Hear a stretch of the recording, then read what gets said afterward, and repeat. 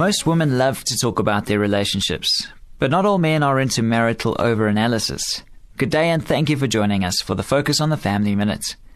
It's not unusual for a wife to want to talk about the state of her marriage. Are we close enough? Is there something more we should be doing? Some women have a tendency to worry even when things are going well. But men tend to think, if it isn't broke, why fix it? And this can cause a lot of friction, especially when women mistake their contentment for apathy.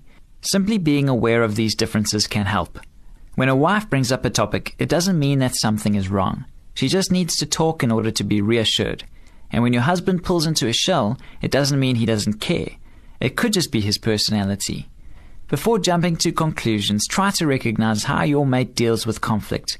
A little understanding goes a long way toward diffusing marital strife. For more information on family issues, please call Focus on the Family in South Africa on 031 716 3300 or log on to our website at safamily.co.za.